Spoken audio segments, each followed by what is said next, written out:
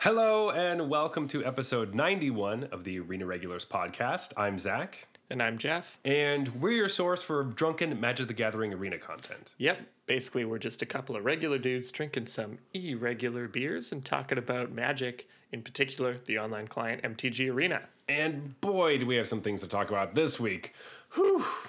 You know, here on the Arena Regulars, we never get Magic news the day we record because, well, whenever they announce new things, we tend to have recorded the night before. And they do it every single time, and we just never changed our recording schedule. So this time we had to change it for other reasons. So we lucked out. We got some hot new gossip to talk about. True, like Magic players, where we record on the same day every week, and it always came out the day after the important news, and we're like, "Oh, it's Wizards' fault. Come on, Wizards. Come on, Wizards. Don't you know anything?" So unlucky. We got unlucky again. Again, damn it. Anyway, before we talk about that, each episode we both bring a beer. We drink Jeff's, then drink mine, rate them on a scale of bronze to mythic, and choose the best for last. So with that, Jeff, what's on tap? All right, this week we have Storm Chaser. You know, October's getting started here, so I thought a nice dark beer is what we needed. This is a black IPA from Lake of Bays Brewing Co. It's 5.9%, and yeah, the can is what looks to be a crazy storm, and there's like a canoe that's trying to ride these dark waves. So that's a serious storm chaser there. Yeah, it's a canoe where the oar is in a different wave in a different part of the storm. Fantastic. I'm excited for this. You don't get to see a lot of black IPAs. It's a nice. I like seeing that. It's a style that I enjoy, but I guess is not wide. It hasn't achieved widespread popularity. Yeah, exactly. Anyway, we have some Magic news. All right, so let's start with the non-arena things and then go into arena stuff.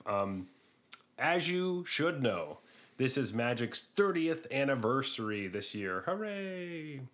They do one of those things where the game came out in 93, but it's 2022.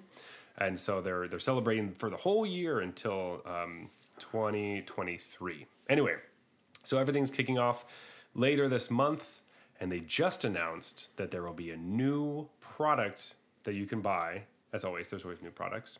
But this is the 30th anniversary edition of Magic the Gathering. And, well, Jeff, do you want to give us a little bit of the notes on what this 30th anniversary edition is? I can try. So Zach just told me about this before the show. I still don't totally understand it. So this is a set. Essentially, it's a full-blown set of cards that are curated selection from Magic's past. The back is a picture of Black Lotus. It says Magic the Gathering 30th anniversary edition, and it's like gold bordered. So most important thing is to note is like these aren't quote unquote like real Magic cards. They're not like legal Magic cards. You couldn't take them to a event that is not casual, like any sort of event really, and play them. But by doing that, they get to print some cards that they would otherwise not be allowed to print for various reasons. For example, Black Lotus itself is indeed in the set. Looks like there's two versions. One is like updated artifact frame, but then there's the old school sick artifact frame. Hell yeah. Yeah, and even with like old font and templating and stuff, like looks like they just didn't know how big the text box was and stretched the text all the way to the end of the text box for some reason. You know, stuff that like I think is really cool because it actually is a relic of Magic's age. Only thing is you'll see a gold 30th edition set symbol, so you'll know that even if you're looking at the front, you know, you'll know it's not real. And just to jump in, so it's not actually, I don't think it's curated from all of Magic's past. It's really just like beta, like alpha, beta, unlimited, that kind of thing. It's all those cards. Interesting. So that's why we have Black Lotus. It has the box and it has the OG duels. And they come in packs. So they're randomized packs. Each one contains 15 cards. There are 13 that are in the modern frame, which includes 1 rare, 3 uncommon, 7 commons, and 2 basic lands. There is 1 basic land that's in a retro frame, 1 token, and 1 additional retro frame card. Now, this seems cool-ish, right? It's like, okay, what a fun little product you can get that's like essentially Wizards making proxies. And that's what a lot of people are talking about online. Hey, Wizards is making proxies because they're non tournament legal. So that's basically what a proxy is. The thing is that the price tag for this, it's mighty big. It's quite a big price tag, I gotta say. Whatever number if you haven't heard it, whatever number the listener is thinking of at the price per pack here, I'm pretty sure it's higher. Yeah, so it only comes in a box of 4 packs. All right, 4 packs. You know, we know that recently Wizards has been giving us a bunch of VIP collectors, double masters, whatever things that seem really expensive. But I mean, I'm gonna buy 8, right? That's like a booster box, 32 packs. Yeah, exactly. And then you can draft. Yeah, exactly. Jeff, how much is a box of 4 packs for this edition? 4 packs of Magic 30th Anniversary Edition will run you $999 US.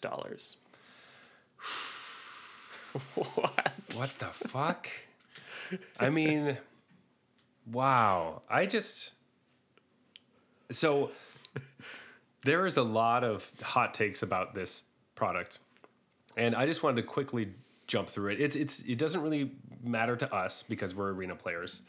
So we kind of get to look at it and laugh because like there's no way I'm buying this. There's not even a little part of me that like is thinking. I wouldn't have bought this if it was $9.99. It's a bunch of proxies. I don't know. Just wait, that's what they actually meant, and then they accidentally forgot to put a decimal point. Yeah. And everybody's like, "Oh my god, it's $1,000!" Packs of random proxies. It's hard to talk about. I'm just trying to figure out the person who wants this, besides the actual collector, which makes sense. I guess Commander players, if they want to have proxied versions of OG duels and you want like nice proxies that you maybe can't like create at home, because Wizards going to do a better job printing a proxy than you are with your HP inkjet. That's true, but yeah. Besides that, you can't really play these in Legacy tournaments, so there you go. Which is kind of the reason you'd want a bunch of these cards, I would think. So for the most part, this just kind of seems like, what an interesting, strange product that has a laughable price. And moving on. That's kind of how I feel about it. So, yeah, I think like for 30th Anniversary Edition, it would have been cool if it was a little more inclusive of a product, because this product is like basically for collectors. Yeah. And like, I hope they have systems so that you can only buy a certain amount. Otherwise, people are going to buy a ton of them and then resell it. And that's like the whole game. Mm-hmm. Although at least in this case, doesn't really hurt other people because it's not cards they need to acquire. Yeah, it's just a little strange because this is like, maybe it's meant to be targeted at their customers who have been, with the game for 30 years and love all these cards. And now's your chance to get your hands on the ones that you foolishly traded in your youth or threw away in your youth. Yeah, or proxied over in your youth. Yeah. Oh, this proxied over. This stupid whatever. I know a lot of people did that with Lion's Eye Diamond and stuff. They're like, this card fucking sucks. I'll write all over it. Why would I play this when I have Black Lotus? Yeah. So, that's kind of where I feel like I'm at. There is one interesting take that I did hear, that it's like, hey, let's make a product that's super expensive, and then is really only for specialty collectors. And then, this isn't going to happen, but it does make it more exciting if you happened to get one of these packs through prizes or some sort of an event, or maybe if they were given to, local stores, and then they had, hey, have a big event, give out 1 pack for the big grand prize or something. That's a way of making the prize pool very exciting without it really costing the store as much money, but I don't think they're going to do that. But there's a lot of things about this that I would like them to have done that they haven't or won't. But yeah, it's ultimately, I think if you are playing right now and you're kind of on the cusp of, I don't really like when people play with proxies. This is so frustrating. Why can't people just play with the regular cards? Or you're on the other side where you're like, hey, I just want to proxy everything. This might bring those two camps kind of together, I think, because if you're playing with somebody who has these cards, yeah, they're official Wizards proxies, which is fine. I have some of Flooded Strands. The Flooded Strands I own are gold border from one of the championship winning decks, which is one of the times they've printed proxies in the past, because they've done this in the past, so that's not outrageous. I would always, try to say, hey, is it okay if I use this? But for the most part, nobody cares. And I hope that this continues a casual, hey, doesn't really matter if you have the quote unquote real card, because we're just. Yeah. And I hope that's true. It's just, there is where's the middle ground of people who are going to spend $1,000 on their proxies rather than just print them and they'll look a little worse? I like your point about it. They've done this before. It's something I wanted to mention because a lot of people might not know that because when they did it, it was a long time ago. But they used to print the decks from the World Championship and sell them for $20 each. The only thing is they had World Championship 2006 back or whatever. And so you couldn't play them in a tournament and they were gold bordered. So you couldn't get away with hiding them in sleeves either. They were also signed. There's the signature of the player on the card, which was in gold. The signature of the player. And one thing, my mom bought those for me and my brother when we were really young, and I really appreciated that product because it's something my mom doesn't know how much I'm going to be into the hobby, and she's not going to spend a lot of money on something like that. She was able to get for me this deck that's completely different way of thinking about and playing Magic. That's the best deck in the world. And that's clear because it says World's Champion on it. And so I know I'm old enough to know wow, this deck is, I don't understand this deck, but it's the best one. And I started exploring why it's good, I didn't understand why Flooded Strand is good. It's a land that costs you a life when I can just play an island or a plains, It's you have to play with it a bit, and you're like, oh, right, I get either, though. That is pretty good. Yeah. And it fills my graveyard because I have threshold cards, It's oh, of course, yeah. So that's really cool when they do stuff like that. But this product definitely not aimed at getting a cheap way to get people into the game. Yeah. But I think products like that could work. They worked on me, so. Yeah, they worked on me too. I mean, I was the only one who had one. A friend of mine had bought one of those championship decks, and eventually gave it to me. And I remember being like, "Oh, this is kind of weird." And I didn't understand how the deck worked because it was Gabriel Nassif's, Azorius control deck, and I was like, "How do you win?" But it was just something I kept around. Didn't start you off with an easy one there. Eh? No, definitely not. But it's one of those things that I didn't really play with it. I looked at it. It looked cool. But I did remember Gabriel Nassif the whole time. Throughout, every time I look at my cards, I would run through those cards again and be like, oh yeah, that guy. And I just eventually remembered his name. And then I started watching him. And then he became a favorite of mine because I had his deck.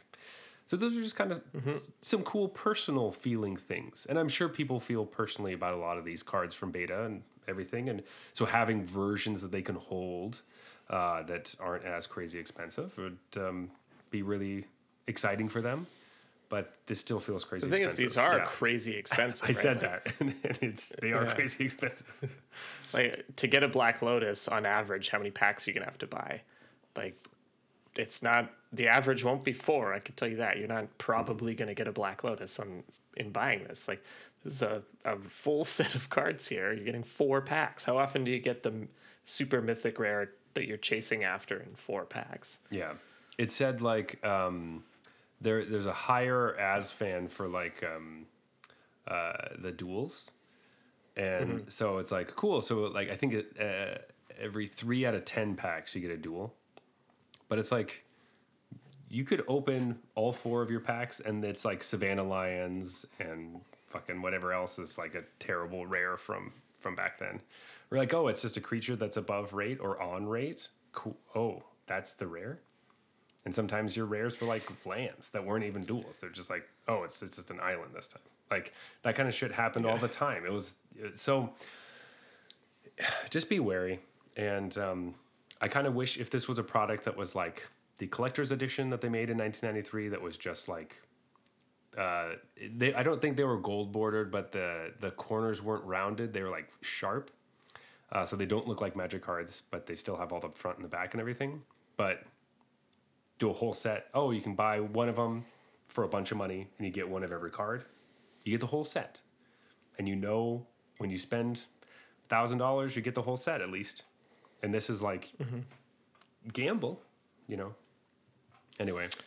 Yeah, it's for the like, you know, high-end collector. Yeah. Who also is willing to gamble because that's really where your money's going, is for the resale value, presumably. So it's kind of like I don't know. This, to me, it feels similar to like buying and selling art, where it's like the value of the thing is contingent upon the value of the thing. It's like it's valuable because people think it's valuable, but it doesn't actually have any inherent value.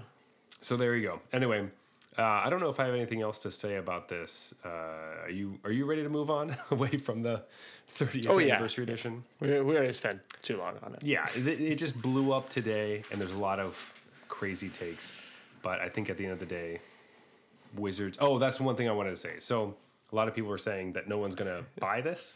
People will buy this. They're going to buy this. Yeah.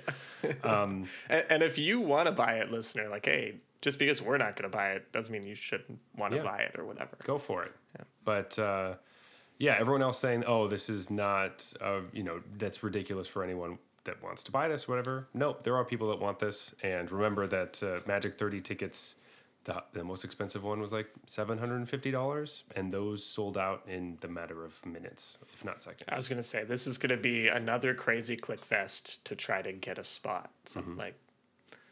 So people love Magic and Magic related stuff, and a lot of people have money that they're willing to spend on that. Yeah. Maybe they want it for their high powered cubes or something. Who knows? So, anyway, that is that. But Jeff, do you want to talk about the most exciting thing for us that we found out today? That was like a little footnote at the bottom of an article that was kind of brushed over, but got me excited. Yes. So, as we predicted, you heard it here first on the Arena Regulars podcast. Shadows over Innistrad Remastered is coming to Arena, and another Explorer anthology. Yeah, that too. Oh my gosh. So we've been talking about this for like 2 years. Well, okay, so we were talking about it, in Strixhaven. So it's going to be 2 years when this drops, because this is going to drop in 2023. That's true. Yeah. So we were talking about it back when, because when we started the podcast, Amonkhet Remastered and Kaladesh Remastered had just come out. And so we're like, Shadows over Innistrad has to be coming out soon, if not this year, So we were thinking maybe it would come out after Strixhaven, and it didn't. And then they announced, Midnight Hunt and Crimson Vow, Double Trouble, next fall, 2 Innistrad sets. We're like, well, come on. Shadows over Innistrad Remastered. Obvious, you'd have to be an idiot not to bring it out after that. So they didn't, but now they are finally. And there's a little bit of a tie-in here. So there are some Brothers War spoilers that are going around. We're not going to really talk about them, just because I don't really want to read them. Also, I haven't seen or read them. But spoiler, the one thing on it is that the Urza and the Mishra cards are like meld cards, using that meld ability. And if you don't know, that comes from Shadows over Innistrad. Is that the first meld? That was the first meld, right? Yeah. Yeah. Well, it was in Eldritch Moon, I think. Just in Eldritch Moon. Okay. And basically, it's just 2 cards that when you have both of them on the battlefield and you meet a certain condition, they flip over, and the back is 2 halves of 1 card. And so you just put them together, and then it's a giant card. And then there you go. So, because Eldritch Moon had this mechanic, they didn't put it into Arena yet. But now that Brothers War is coming out with meld cards, we'll have the technology now, and they'll do it that way. That's my new reasoning for why it took so long. I'm just realizing now that you're talking about this.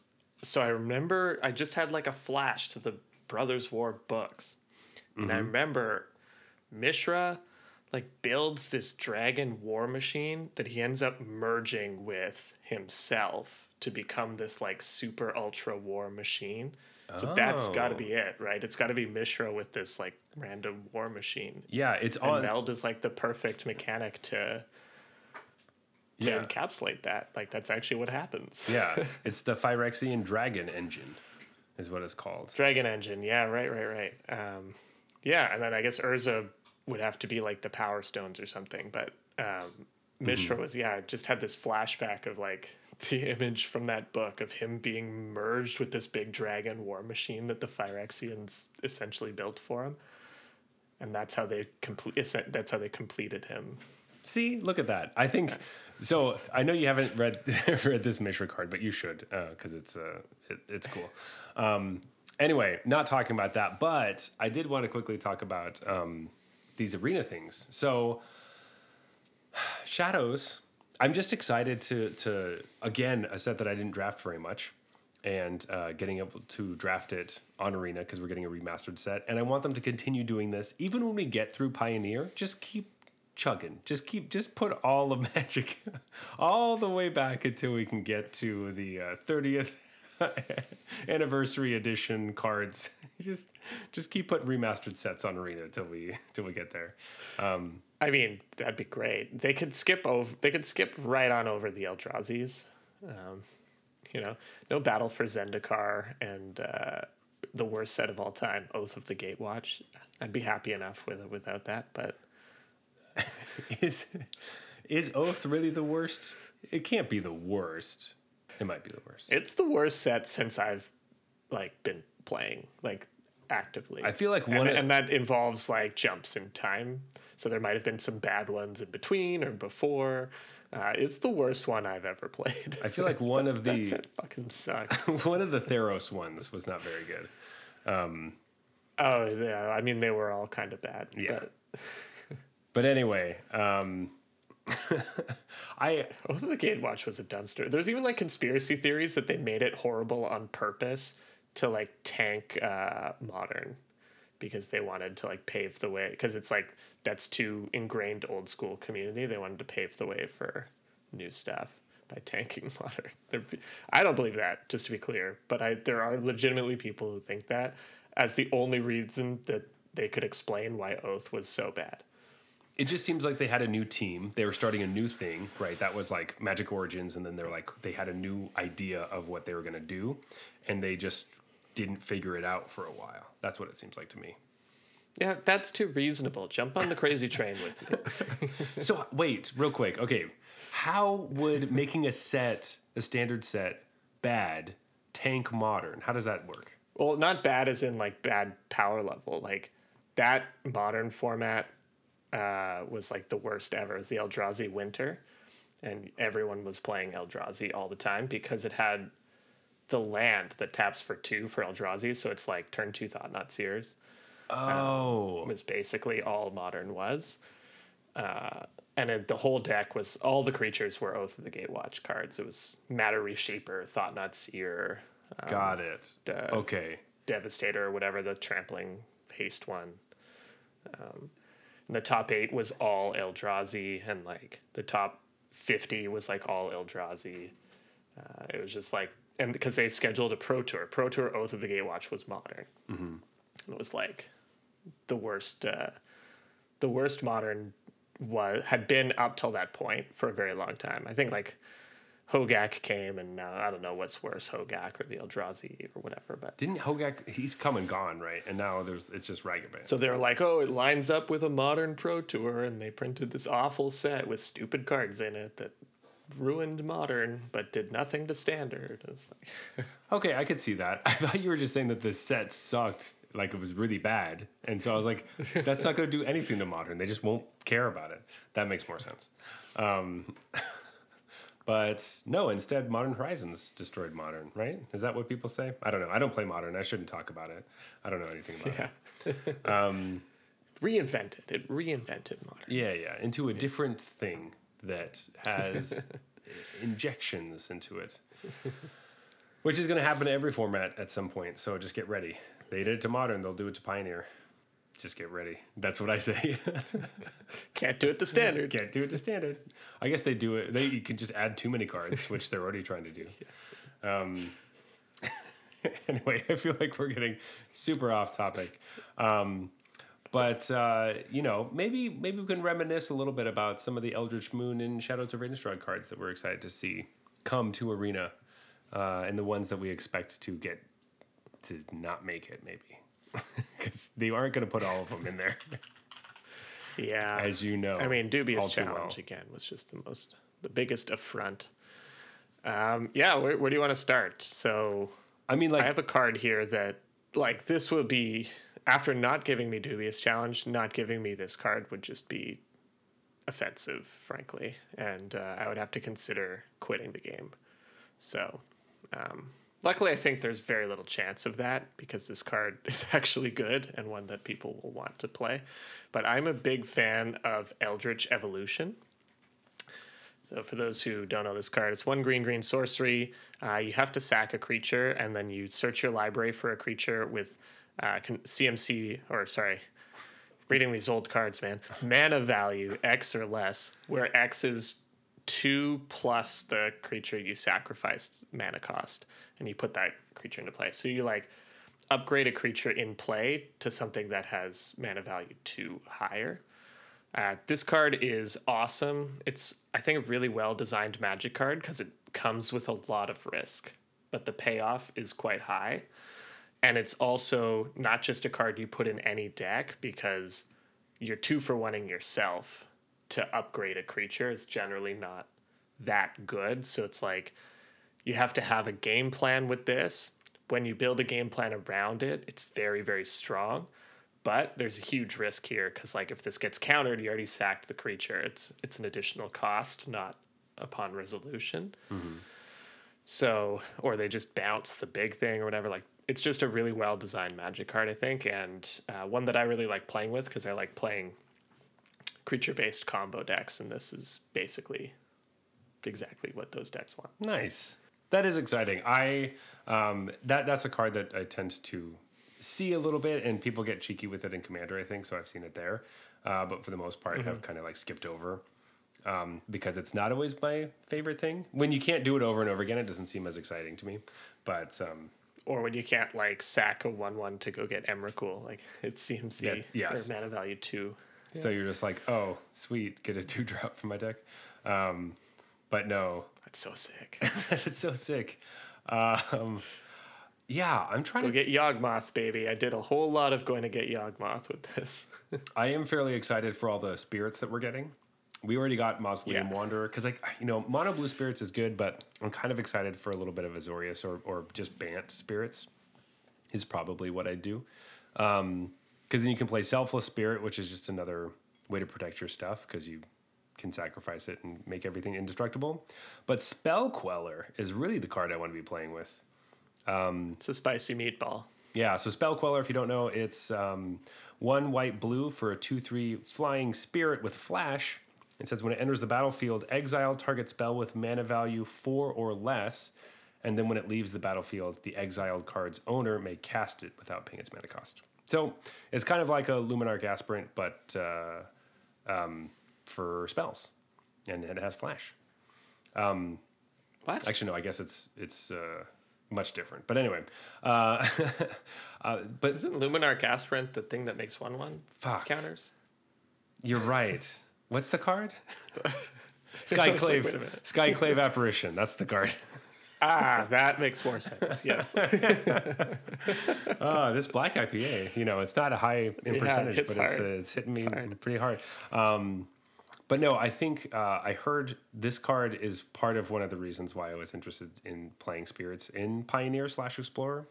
And when I had COVID a while ago, I just stayed in my room and watched a bunch of old Pro Tour footage. And there is like a Bant Spirits deck that LSV was playing at one of these Pro Tours, and Spell Queller was a big part of it. That you're just trying to, get that, you end step / whenever something crazy is going on, you're like, all right, collect a company. Let's see if there's a Spell Queller, or maybe there's Reflector Mage was the other card that they would use.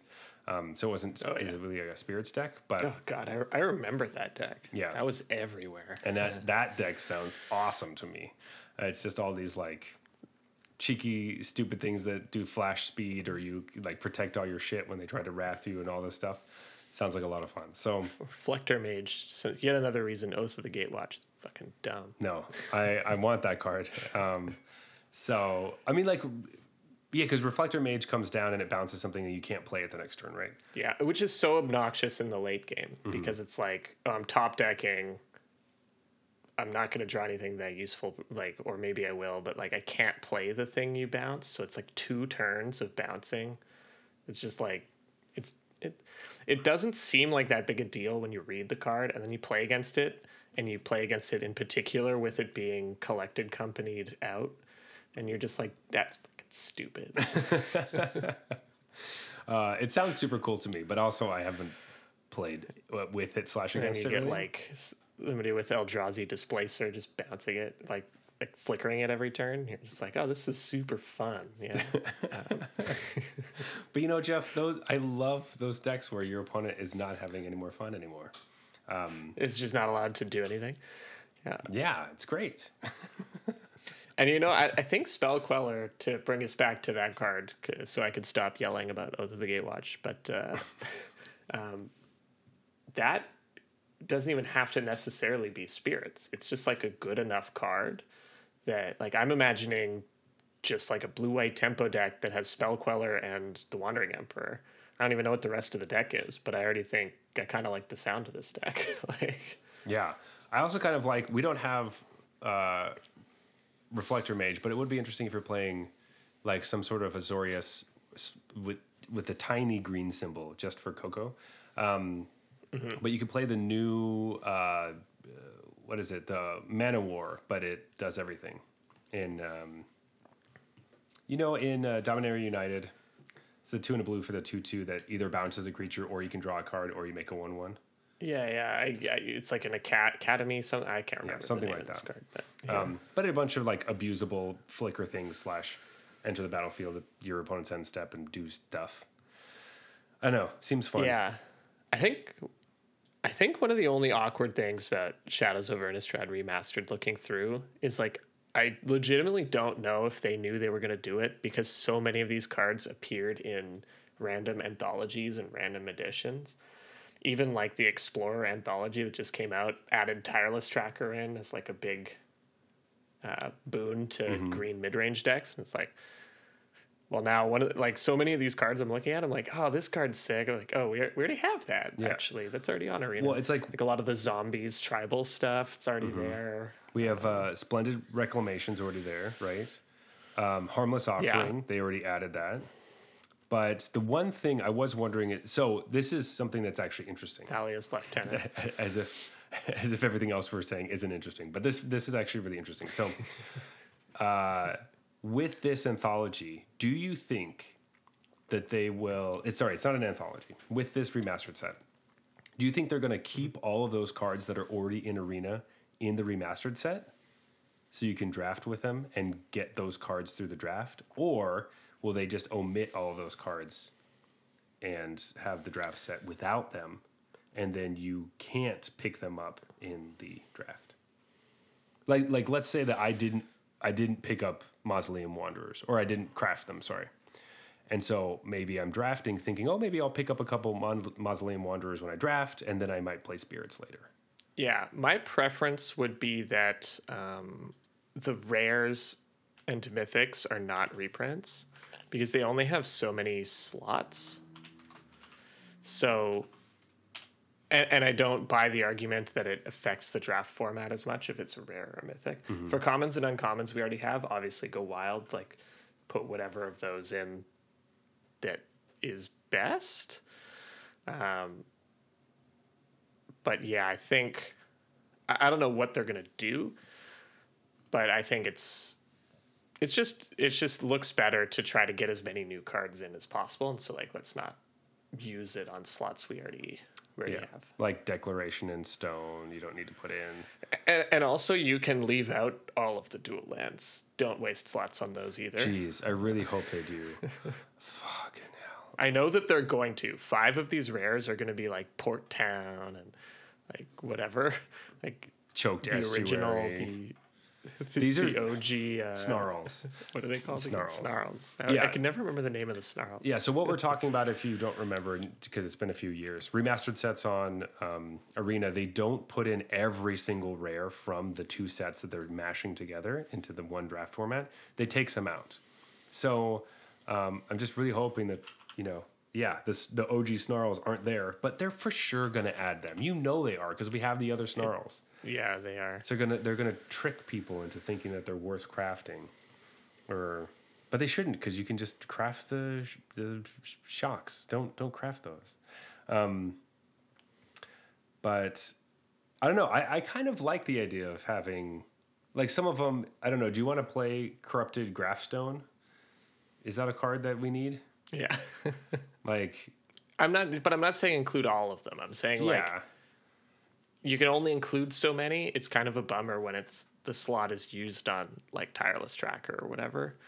Even though I guess this gives people a way to get Tireless Tracker without having to craft it. Maybe it's fine then. Yeah. I forgot that you basically have to use a wild card before. Exactly. So I kind of would like to pick up some of the cards that are like, Thalia's, Lieutenant. I would like to be able to pick that up because I haven't crafted them. If I see it, I'm like, oh, I could actually use this in decks. That's good. Right. Rattle chains. Like, Okay, yeah, that's fair enough, I guess. Yeah. That makes sense. As opposed to like, oh, here's some random fucking card that There are only so many rares that matter too, I suppose. Yeah. So, I mean, like, obviously I want them to keep some of the funky ones that are like worth playing, but some of them, like, you can find a couple that are like, we don't need this. This doesn't need to be here. Like, I don't know if we need Jace Unraveler of Secrets to be back in. We already have it, and nobody wants it. Yeah. So it's like, great, you don't. So yeah, but it's always nice to have more stuff, more cards. Bring us to Pioneer, please. And there's so much cool stuff in here. Like just reading through the cards again, I forgot, but one card that I'm a big fan of and hope sneaks its way into here, but I'm dubious given all the sacrifice. Like sacrifice has been so good for so long, and people are really starting to hate it. So I wonder if that's gonna like get a knock against this card. But the card as I'm thinking of is, I can't find it, but it's the original Ormondal. I forget what the land side is called. It's called West But it's Vale, a land that Westvale Abbey. Westvale Abbey, yes, thank you. So this like is just a land that you play in your sacrifice decks, and then if the game goes long, it just turns into this like 9/7 flying lifelink indestructible haste. It's a sweet card, but I know that people are getting a bit sick of sacrifice, and rightfully so. Even as a sacrifice player, I'm like kind of wishing, man, I wish sacrifice wasn't just like always good. But yeah, there's so many cool cards, like Thing in the Ice, like you were mentioning before we started recording. I'd forgotten about that. There's all the like Delirium stuff. Grimflayer was a card that I liked a lot. And Ishkanan, like Liliana, the Last Hope can be the second best 3-mana Liliana. there's some cool stuff here. Seasons Past was a card that I loved. Yeah, so you're just like scrolling through. You're like, oh yeah, actually this. I always remembered this set as being like kind of decent, but not great. And I'm looking back and I'm like, well, there are a lot of cards that really mattered and I really liked. So maybe it just was a really good set. Yeah, like I really liked, or like mini block or whatever. Yeah, two set block. I really liked Fevered Visions, which is just the dorky enchantment that's 1 blue red for enchantment that says at the beginning of each player's end step, that player draws a card, and then if a player is your opponent and they have 4 more cards in their hand, it deals 2 damage to them. I don't know if this was a card that people... Was this like a tournament card? I'm not sure, but I definitely played a lot of it on Magic Duels on my phone back when that was a thing, before Arena. Oh, it was. It was an absolute nightmare. There was like a mill deck, basically. And it was like a blue-red mill deck. Oh, this was baby. A big part of it. Oh, yeah. That sounds so I think good. it won, I don't know if it won a Pro Tour, it won like some big SCG event, I think. And then it was everywhere, and it was really frustrating. But it's like one of those decks that's easy to beat if you want to beat it. But if nobody's... Thinking if everyone's worried about beating themselves with their like normal Magic stuff, this deck's going to come in and whoop all their asses. It was one of those kind of things. Awesome. I love it. I love it. Especially with like all... I have fevered visions about the card Fevered Visions. Like, I have some fevered dreams. I just think right now we have like Liliana the Veil is super huge. So, you know, making your opponents discard cards is really big right now. And then we had a bunch of other, you know, red-black stuff, which is making your opponent discard cards. And in Historic, we're always doing the memory combo with, what's-her-face, freaking Planeswalker chick. So you don't have Narset. So you don't have any cards in your hand. I like a card that's like, hey, you're gonna have way too many cards in your hand. I'm gonna bounce things back to your hand. I'm gonna mill you, and you're gonna die. Awesome. Yeah, like Fevered Visions reads kind of innocuous, but then you just play against 2 of them being on the battlefield, and you're like, what am I supposed to do against this? Yeah. I have like 4 lands and it's 7 cards in hand. I can't get down. Yeah, I can't get rid of these. I'm drawing 3 cards a turn. Yeah. Either I'm gonna mill myself or I'm gonna die from the visions. I can't get rid of the lands in my hand. That's where 1 with nothing really comes in handy. That's what... Did they put that in an anthology yet? Because they should. For Historic. It's gotta be. It's gotta be in the Explorer anthology or something. Explorer? I mean, like 1 with nothing was not... It's not legal in Pioneer, but... Yeah. Next Historic anthology has 1 with nothing as sideboard tech against the Fevered Visions plan. Discard my hand. Yeah. For those who don't know, look up 1 with nothing. I'm not even going to explain it. Just look up 1 with nothing, the Magic card. Yeah. Oh man. Anyway, Jeff, we talked a lot about Magic news. This has all been Magic news. But we do have some more stuff for you after our beer break. We're going to talk a bit about Standard. Jeff, is there anything you want to leave us with before we go on our beer break? Of course there is.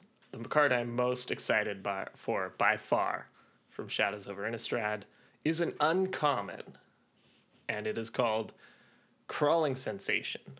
So for those who don't know, this gem, tuna green enchantment. At the beginning of your upkeep, you may put the top 2 cards of your library into your graveyard. It'd be nice to template that in the newfangled manner, mill 2 cards. And then it says, whenever 1 or more land cards are put into your graveyard from anywhere for the first time each turn, create a 1/1 green insect creature token. Wow, this is even blowing my mind because it even says put a 1/1 green insect creature token onto the battlefield. And now it would just say create a 1/1. Like this card is going to be so much less text in the modern formatting. And I don't even feel like this was that long ago. But I guess it was because this reads like an ancient Magic card. Yeah, I loved this card. I played it in a Gitrog monster like mid-range deck that was all about lands going to the graveyard. It was freaking awesome, and I'm super excited to play that deck again. And this was like a key part of it because this was like the engine, and Gitrog Monster was like the slap it down and let's finish this thing. And they've printed stuff kind of similar to this, but they've always hosed it. And it makes me wonder, like, did they know Crawling Sensation was really good? Because I was the only one that ever played it. But yeah, I'm like not. I have no idea if it's actually even going to be in the set. This could easily be one of the random cards that gets the axe, but it's like a powerful limited card, so it's like powerful but specific. Like it's not just going to win you the game in limited. Well, it's not a creature, so there's some. I guess it is. Yeah, there's some like cost benefit analysis there. You're milling yourself to a turn. So, yeah, I loved this card. I played it like crazy in standard to some of the. I think that deck might be one of like my favorite ones that I've ever built. I don't think it's the best one that I've ever built, but it was definitely one of my favorites. So if this makes it through the screening process, I'm going to be so psyched to be playing a Gitrog Monster Crawling Sensation deck in Explorer. Nice. Yeah, I've heard you talk about this card a few times actually. So excited. They've got to add this one. If they don't put Dubious Challenge and Crawling Sensation in, then we know that Wizards is listening to the podcast and purposely. We know they're listening. They're like listening to this right now, and they're like, "Cut it from the file. Cut it from the file right now before we put it out in 6 months or whatever." God, awesome. Anyway, let's go to a beer break and come back with some standard. This beer break is brought to you by our patrons over on Patreon. That's right. You're already supporting the show just by being a listener, but if you want to support the show even more, well, Patreon is the best way to do that.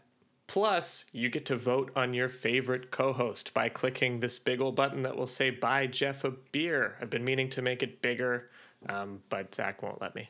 Or you could click the reasonable size button that says "Buy Zach a beer," because I'm reasonable.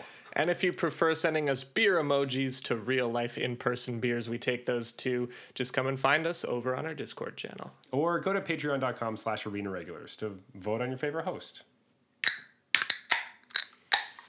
Jeff, I got something special tonight. Yeah. What is it? 2 years in the making. It's been 2 years since we have... Well, I mean, we're not quite at our 2-year mark, but I'm going to say it's 2 years since we've had this type of beer. It's pretty close. Last one was an actual Halloween episode, so... Yeah. Last one, go back and listen to that episode, because... Actually, no, don't. It's our worst episode ever. Or at least trying to be. I brought a pumpkin ale. So we've only done one pumpkin beer before, and it was 10%. Luckily, this one is only 6%. It's from Lake of Bays, just like our other beer for the night. And, it's just the season. And anytime I can convince Jeff to drink something weird, I gotta do it. So, pumpkin ales it is. We'll see if this one's any good. And we'll see if I go on a 10-minute rant again about pumpkin ales after this. Yeah, I made Zach promise to keep it under 5 minutes this time. But, yeah. Who knows? There's no controlling it. Yeah, I can't even control it. I can't control myself. So hopefully this will be good. The things I'm usually looking for. Actually, I'll talk about this later. Don't listen to me. Jeff, I did have one thing I want to talk to you about for Shadows over Innistrad Remastered before we get into Standard. What are the chances that they're going to change or override the werewolf mechanic so that it is now day and night? Do you think they're going to do that? Oh, that's a good question. I think they should. I think the question is whether or not they will. I'm going to say yeah. Let's just go with yes. All right. I think I'm with you. I think they will and they should. We can get rid of whatever cards specifically talked about that didn't deal with that. If there's specific cards where it matters, they don't have to include those, right? Exactly. So we just won't add them to Arena, and every werewolf on Arena should work the same way. So, or at least the ones that flip. Yeah. Anyway, good. I'm glad if they don't, and like werewolves becomes a high tier deck in Explorer or something, it's gonna be so confusing to play against. Like werewolves are gonna be a high tier deck in Explorer. I know it's obviously ridiculous. But... what are the chances that werewolves are good in the remastered draft format? I don't remember if they were good originally. I think they were pretty good actually. I think red green was like a reasonable deck. if I remember correctly, Shadows over Innistrad had like green was just strong. The best draft deck was green white.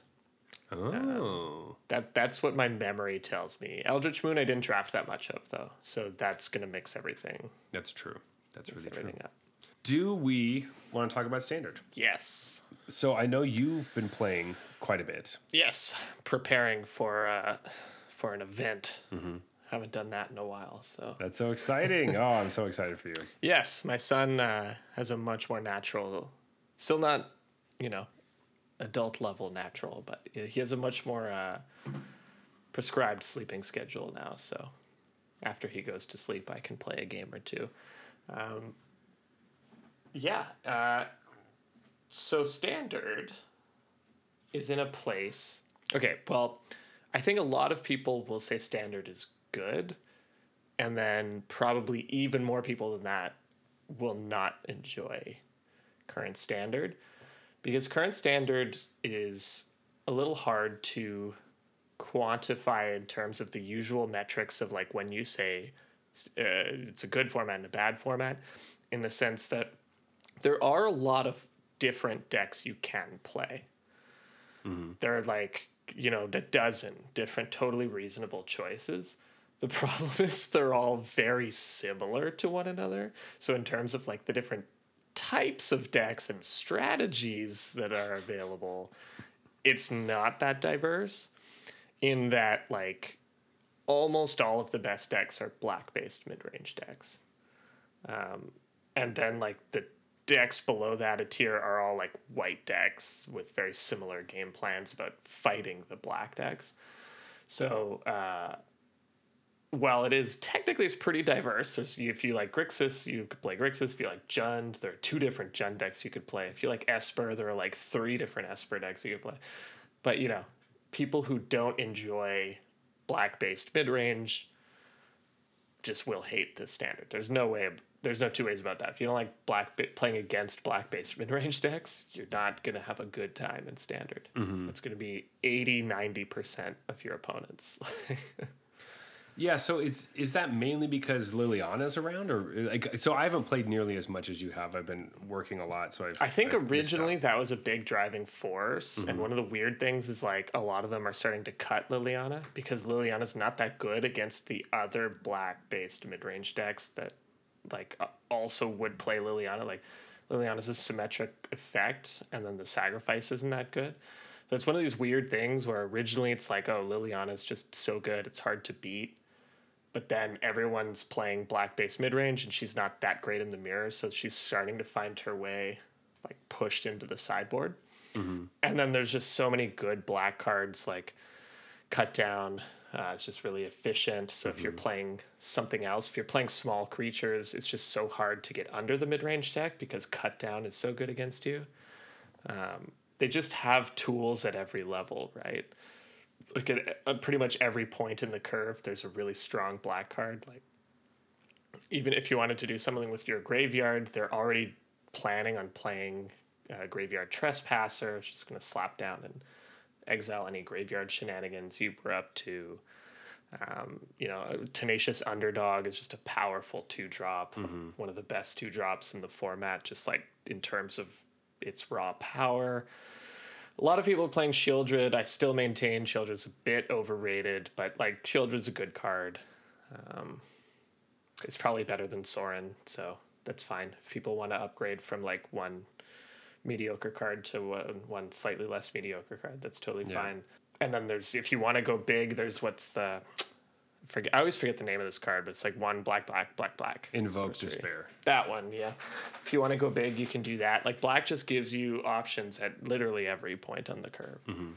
The one thing I will say about Shieldred is that at the moment, the way Arena works is that if they had nothing else to do that turn and they do it second main, they'll play Shieldred and it passes directly into your turn and you draw your card and you don't have time to react. If you're not in full control. So you will lose 2 life almost always. Even if you have instant speed removal in your hand, you won't have enough time to do full control so that you can kill it on your upkeep, and you could lose the game because of that. Yeah. So that is one thing about Shieldred that's kind of annoying.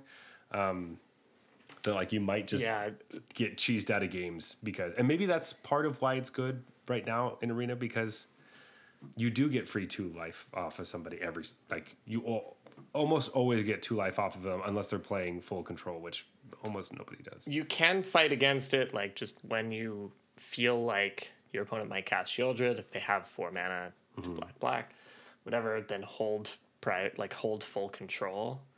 But it sucks. Any card that incentivizes you to have to hold full control, like, it's just annoying. It's really bloat. I think they should there was something like this in the early days of Arena, and even worse was on Magic Online with Goblin Rabblemaster, because nobody would have a stop generally going from like main phase to combat, and it triggered and made its extra attacker on combat, so people would get a free 1/1 all the time because you just like play Rabblemaster and then it goes boom before you have a chance to kill it, which you were planning on killing it. You know, they get the 1/1.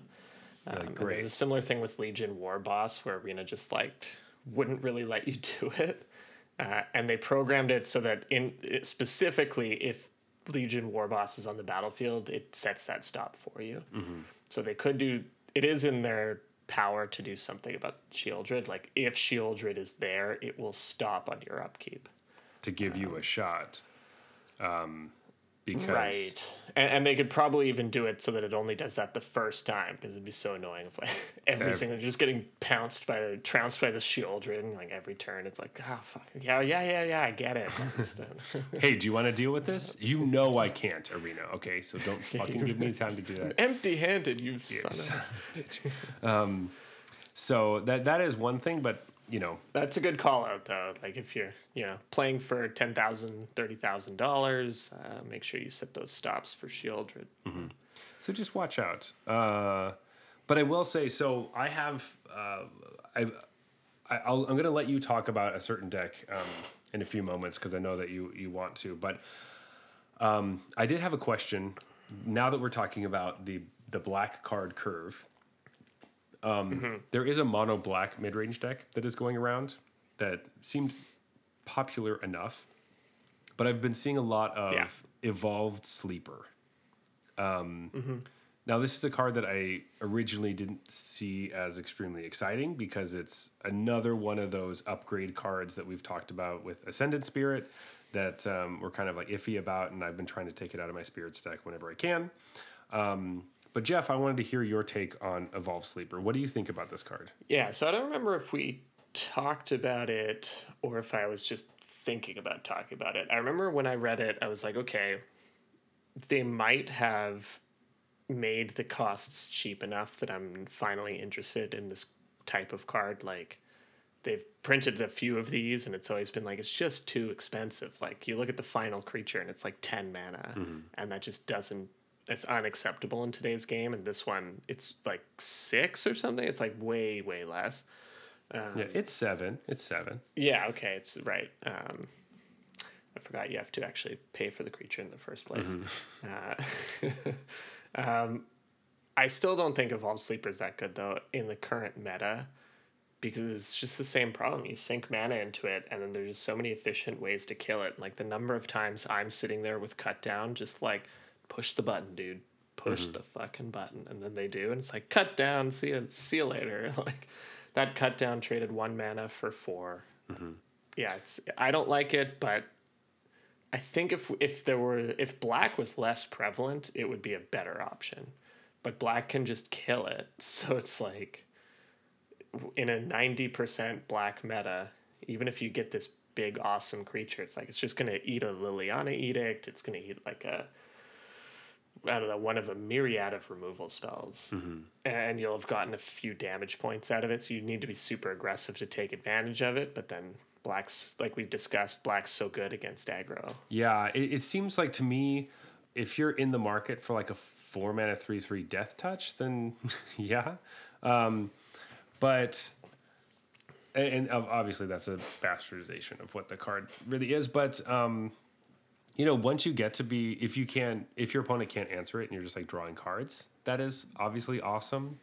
But a lot of the time it just seems like it gets played on turn 1, and I don't want to cut it down, and then it tends to trade with my Tenacious Underdog or something, which isn't great. It's just like, okay, it doesn't feel awesome. I don't like having them around, but yeah, like when That's true too. Tenacious Underdog's like a big problem with the card as well. Yeah. Like, you don't want to trade with a Tenacious Underdog after you invested 4 mana. exactly. So it's just like, not super I exciting. guess it trades at 2 mana, right? It's a 2/2. yeah, but it's like It trades at 2 mana, but if you invested 4 mana in it and then they play Tenacious Underdog, you're like, well, now I can't attack into it. The Death Touch doesn't really matter. Ugh. So maybe it's better if green becomes really good or something, but I don't know. I'm usually fairly happy if my opponent plays one. Not when they play. I mean, it's an aggro card to me. Like this is a 1-drop, and then you play other stuff, and then later in the game when you don't have stuff to play, you sink mana into this, and then it even draws you more cards later. Like it's a great aggro card. But we've already discussed black being good against aggro without even mentioning the real reason you just cannot play aggro, and that's the Meat Hook Massacre. You can't play aggro in a Meat Hook Massacre format. The card is just that stupidly good against aggro. And so I think for me, Evolved Sleeper is like when Meat Hook rotates, maybe kind of thing. Which, next year. So, yeah, have fun waiting to really be excited about that card, I think. Meat Hook Massacre is too good. That card's... Maybe that's like the real reason black is so dominant. It's just like... It didn't need... we've talked about this before, right? But it shouldn't gain life on killing your opponent's creatures. It just makes it too good as a sweeper, when I think the original intent was that it was meant to be like a Blood Artist kind of thing. And they thought, oh, it's cool symmetry going on, but like it's good in sacrifice decks. And it's just like, it's just good in every deck always. And so you should play black. It's like crazy, right? It's like a flexible sweeper that gains life for each creature you killed. Ridiculous. Yeah. And then sticks around for further life gain after that. No, it's absurd. yeah, if it only gained life when you do it the first time, then maybe. Yeah, or right. But like maybe. Then it's just like a flexible fumigate. Exactly. If that weren't. But like I think they did a good job of like fixing it in Alchemy, but we're still dealing with it, obviously. Actually, don't even know what it does in Alchemy. It just doesn't gain life. It only deals. Yeah, right. And that's the like fix I was suggesting as soon as we played with the card. I was like, no, this shouldn't. I like what they did there, and I understand why they did it. It's like it's a cool symmetry, but no, it just made it too good at what was supposed to be its secondary job, and now like what it was intended for is its secondary job. But yeah, so that's another reason black's everywhere is like you can't get under them, and they, because of Meat Hook Massacre, because of Cut Down, because of now Liliana, like Liliana plus Cut Down is such a 1-2 punch that it's like, okay, I kill one thing, and then your big thing that can't get hit by Cut Down, just right on my curve, gets hit by the Liliana. It's just too hard to go under it, and so what we're seeing in the format is we're just pushing bigger and bigger and bigger. And like I said, Liliana's starting to get moved into the sideboards because like your opponents have a wedding announcement or whatever. Like Liliana gets a lot worse when your opponent has Tenacious Underdog and winning announcement. And like, okay, I discard my Tenacious Underdog. You can't make me sag anything because I have a 1/1 token. And so it's like cannibalizing itself, sort of. That's good and bad news. I think when a format does something like this, where it's, okay, we know mid-range is the way to go, we're going to start pushing bigger. The way to take advantage of that is to just play a control deck. I think counterspells are at an all-time high right now because people will not get under you. They're pushing their curve higher and higher and higher, and then they're like, hey, turn 4, I'm just going to slap a Shieldred on the table. And you're like, cool, Essence Scatter. Like, you're just so far ahead on that exchange. And you play Dissipate because Dissipate's amazing right now because people are playing big threats that have like recursion and stuff. Someone's going to play Invoke Despair. I remembered the name. Boom, negate that, play something else, like see you never, game over. If you like, if it's that turn 5-6 thing, it's like invoke despair, negate wandering emperor. Like that's it. That's it. So I'm really looking into control decks at the moment. Problem is the tournament I'm interested in is like not this weekend, it's the next weekend. The format will have completely adjusted by then. But I think right now, if like the tournament was tomorrow, I would probably play a lot of blue and a lot of counter spells because Interesting. people are just going so big, man. They're not even playing Liliana. They're to like make you discard these cards and like really punish you for staying back and playing Drago. Yeah, it's just like kill that creature, counter that.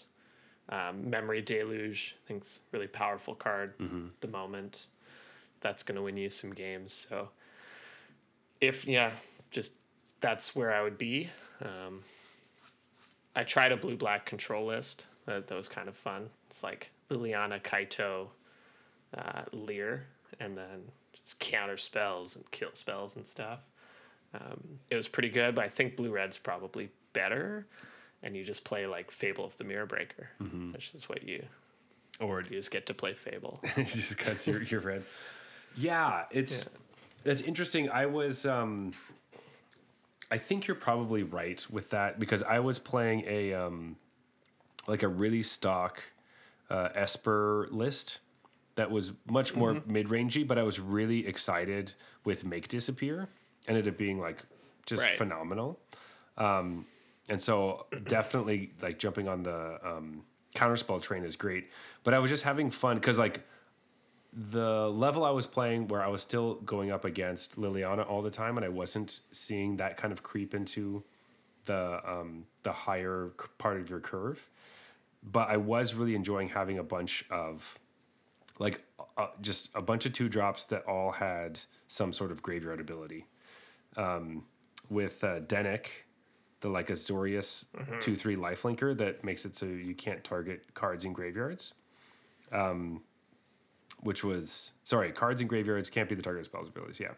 And that was really helpful against all of the graveyard trespassers.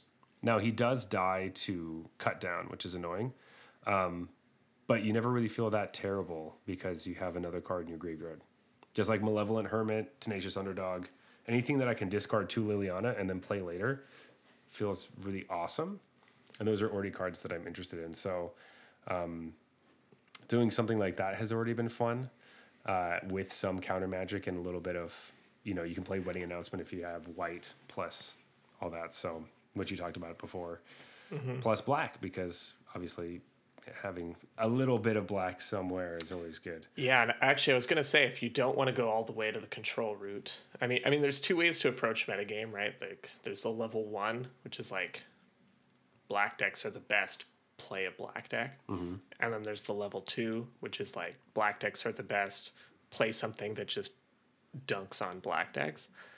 I always find myself like going into the level 2 and then wishing I'd just level 1'd it afterwards, because I run into like the 3 people in the tournament who were not on black mid-range decks.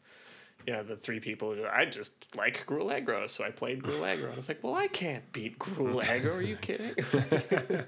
I'm expecting to play like Sheoldred and kill that. Like, the other thing, the reason I forgot to mention it, but blue-red, the reason I like red is because of there's like the 1 mana shock that exiles. That's why it's really good.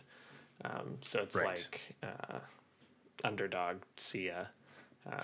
That does sound nice. The 2/1 that you just mentioned, the Hermit. Malevolent Hermit. Yeah. So, but I was gonna say, if you want to do the level 1 thing, play a black mid-range deck. I really like the deck you basically just described, which is a little lower to the ground Esper that plays a lot of 2-drops, the Hermit, the Dennick, and the Underdog, and probably like legitimately like 4 full 4 Make Disappears. And then you're goes only up to 4. Like your top end is, I don't know, the Wandering Emperor, basically, I guess, probably. That's probably what I would play, because it's gonna the Make Disappear is just going to win you so many games. And But like, I've seen I was just gonna say, Make Disappear is really great when you're playing Wedding Announcement because you're getting a bunch of tokens every turn. That you can just have around. The stock list I was playing had a bunch of Obscura Interceptors in it, which I have really don't like anymore. And it always seems too slow. So I would say cut anything like that. And I don't know if you remember this, but that was my choice for like the overrated card in New Capenna.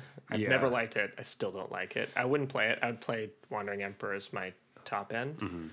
I definitely liked the card, thought it was going to be an important part of the deck, and I have since come off it. I was playing a list. I'm seeing like Air Tie in there a little bit as well, which Yeah. is a similar thing. I like Airtie a bit better because it's more flexible and easier to cast. But yeah, Obscura Interceptor, just like It's just always underwhelming, Yeah. basically. And in this deck, you have such high power level. Like the card is fine, but this deck has such a high power level that like it's a high bar to cross to make the main deck of this, in my opinion. Yeah. And I don't think that the Interceptor crosses that bar. no, cut it. Well, but even though it's a totally reasonable looking card on paper, right? Like, yeah, this card is and maybe in like a more of a tempo based shell, like this deck has some tempo to it for sure, but it also can play a long game. I don't know. It's just like you compare it to Rafine, and you're like, why is my 3-drop so much better than my 4-drop? Yeah, I'd much rather have that. And I'm always like sideboarding it out to get real counter spells. So I just play the counter There spells. is something to be said. I've always said this. There's something to be said about having the card that you know always comes out. It's true. This card sucks. It just makes my sideboarding so much easier. Yeah, So which like, is cut the interceptors, put in cards that matter. Yes. always lose game 1, cut out, win games 2 and 3. Like, start from behind. But I don't stress about sideboarding. It's like it's a mental health thing.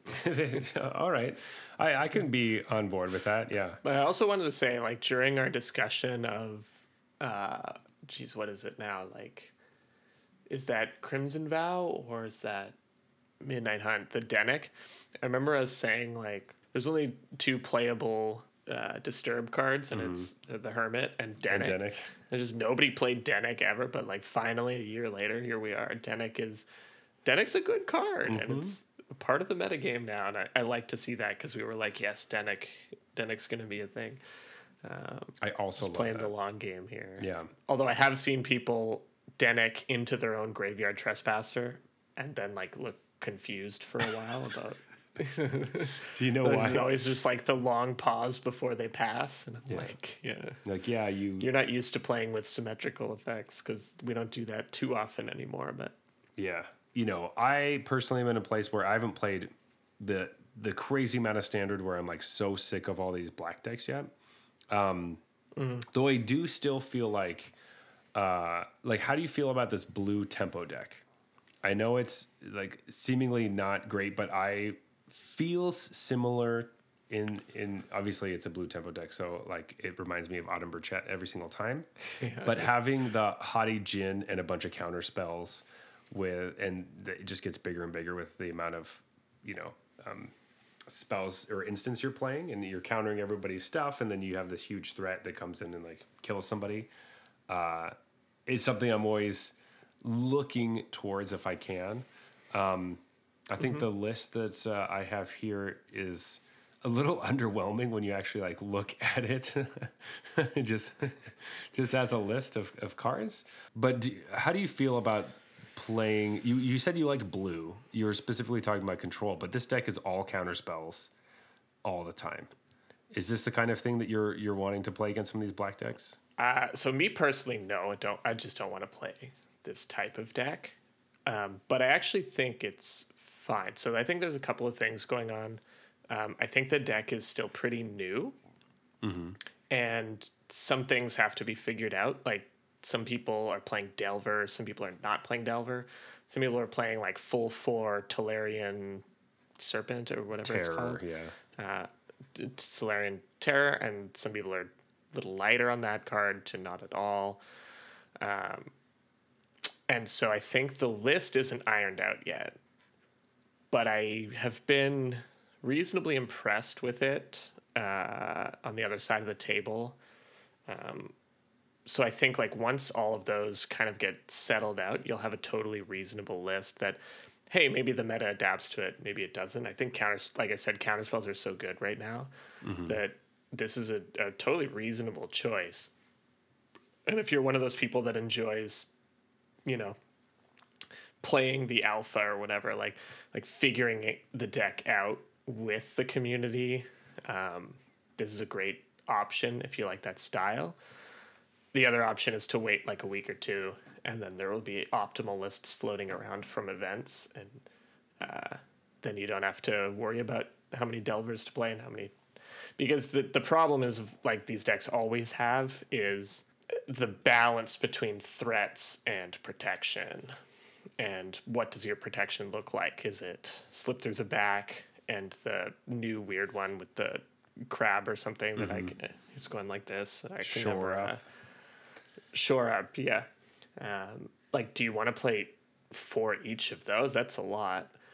Or do you want to play more counter magic? Or do you want to play more threats? Like, you know, the full Delver, Haughty Djinn, the Bird, and the Tolarian Terror, I think, are your main options. Ledger Shredder is the Bird that I was thinking of. Yeah, I think there's just like a lot of question marks about how to build the deck properly. But it seems to me like one of those things that, you know, if Autumn Burchett was piloting it, I would lose. So, Well, yeah, I mean, I would assume that against most every matchup against Autumn Burchett, but that I was going to lose. well, it means it's at least like a semi-reasonable deck. I could beat them if it was like, you know, one of these starter decks maybe, where they just have a bunch of like 2/2s for 2 and Sure. 3/3s for 3. Okay, yeah. If that is the spectrum of they have a shit deck that isn't even close to playable, and I have a tier 1 deck, then sure. But That's what I'm saying. So this isn't a shit deck that isn't even close to all right, perfect. I like that stamp of approval. But you can easily play 4 Make Disappears in this deck, and Slip Out the Back is, you know, one of my faves. I like it. So this is one of those decks that I have to begrudgingly admit that Slip Out the Back is more annoying. Like, it's better than I thought it was. it's good. Every time I'm against it, I'm like, ugh. Like, I can't do anything. I could Liliana Minus here, but that's so bad if they have Slip Out the Back. Yeah, then you just have Like, one. So I'm literally just like sitting there. I'm like, well, I hope I draw one of my 4 duresses because I'm 100% sure they have Slip Out the Back. And then I duress them. It's like Slip Out the Back, and Shore Up. I'm like, Yeah. Fun. so How do I? come on, take Slip Out the Back. Come on, second duress, and then like Liliana, I guess, or Meat Hook Massacre, something that Hexproof doesn't do anything. Yeah. Well, no, Slip Out the Back just phases it out. So Meat Hook wouldn't even do anything. No, that's what I mean. Shore I have to, Up, like, sorry. duress both, Slip Out the Backs, Gotcha. leave them with Shore Up, and then do something. that's my game plan. Nice, good game plan. But this deck is one of those ones where I saw it in an event, I played against it, and I immediately was like, "Ooh, that's the deck I should be playing." Whatever I'm playing right now, that's not necessarily my style. I should be playing the. That's funny because I played against it, and I was like, "This is the deck Zach should be playing."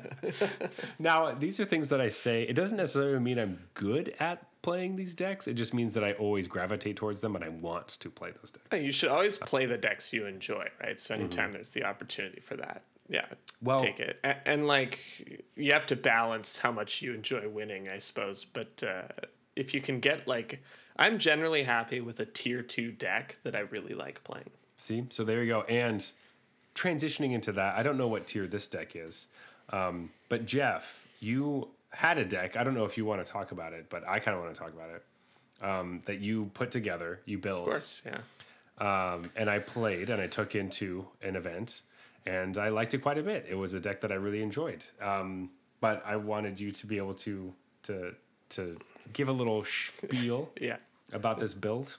So there's a lot going on, but essentially we built this deck in the episode with Ryan. Do you remember this? We were talking about like Jund, and we like, I forget how it came up, but we were talking about the combo of these beers are killing me. The dragon that draws cards based on No. Oh, you're talking about Moonveil Regent. And Moonveil Regent. I was talking about Moonveil Regent and Riveteer's Charm. So if you didn't listen to that episode, I'll reiterate the combo for you. But Moonveil Regent says when you play a card, you have the option of discarding your hand and drawing cards equal to the number of colors in the card that you played. And Riveteer's Charm is Jund mana or Riveteer's mana, black, red, and green. And one of the options is to exile the top 3 cards of your library and play them until your next end step. So it's instant. You could play it on your opponent's turn. Basically, if you're empty, if Riveteer's Charm is your last card or close to it, it's a draw 6 because the Moonveil Regent will draw you 3 cards from the 3 mana symbols in the charm. And the charm itself will essentially draw you 3 cards, like impulse draws or whatever they're called, 3 cards. And so that is like the combo that I built this whole deck around. Then there's another combo with Ziatora. So Ziatora is Jund mana, and then also 3. It's a 6-drop, so it's like red, black, green, 3. It can sack a creature on end step to deal damage equal to its power to any target and create 3 treasure tokens. But the other part of Moonveil Regent is when it dies, you deal damage equal to the number of colors of permanents you have to any target. So with the Ziatora, if you sack the Moonveil Regent, that's 7 damage anywhere you want. So it's a really good like late game finisher. Just 7 to the face is generally how this is used. But it goes both ways because when you play the Ziatora, it's probably the last card in your hand, and you draw 3 off the Moonveil Regent. And then I saw, of course, the new Jund legend, which is the This is my favorite part of the Soul of deck. Windgrace. This is my favorite part right here. Soul of Windgrace, I want to say. So obviously we had to throw that in.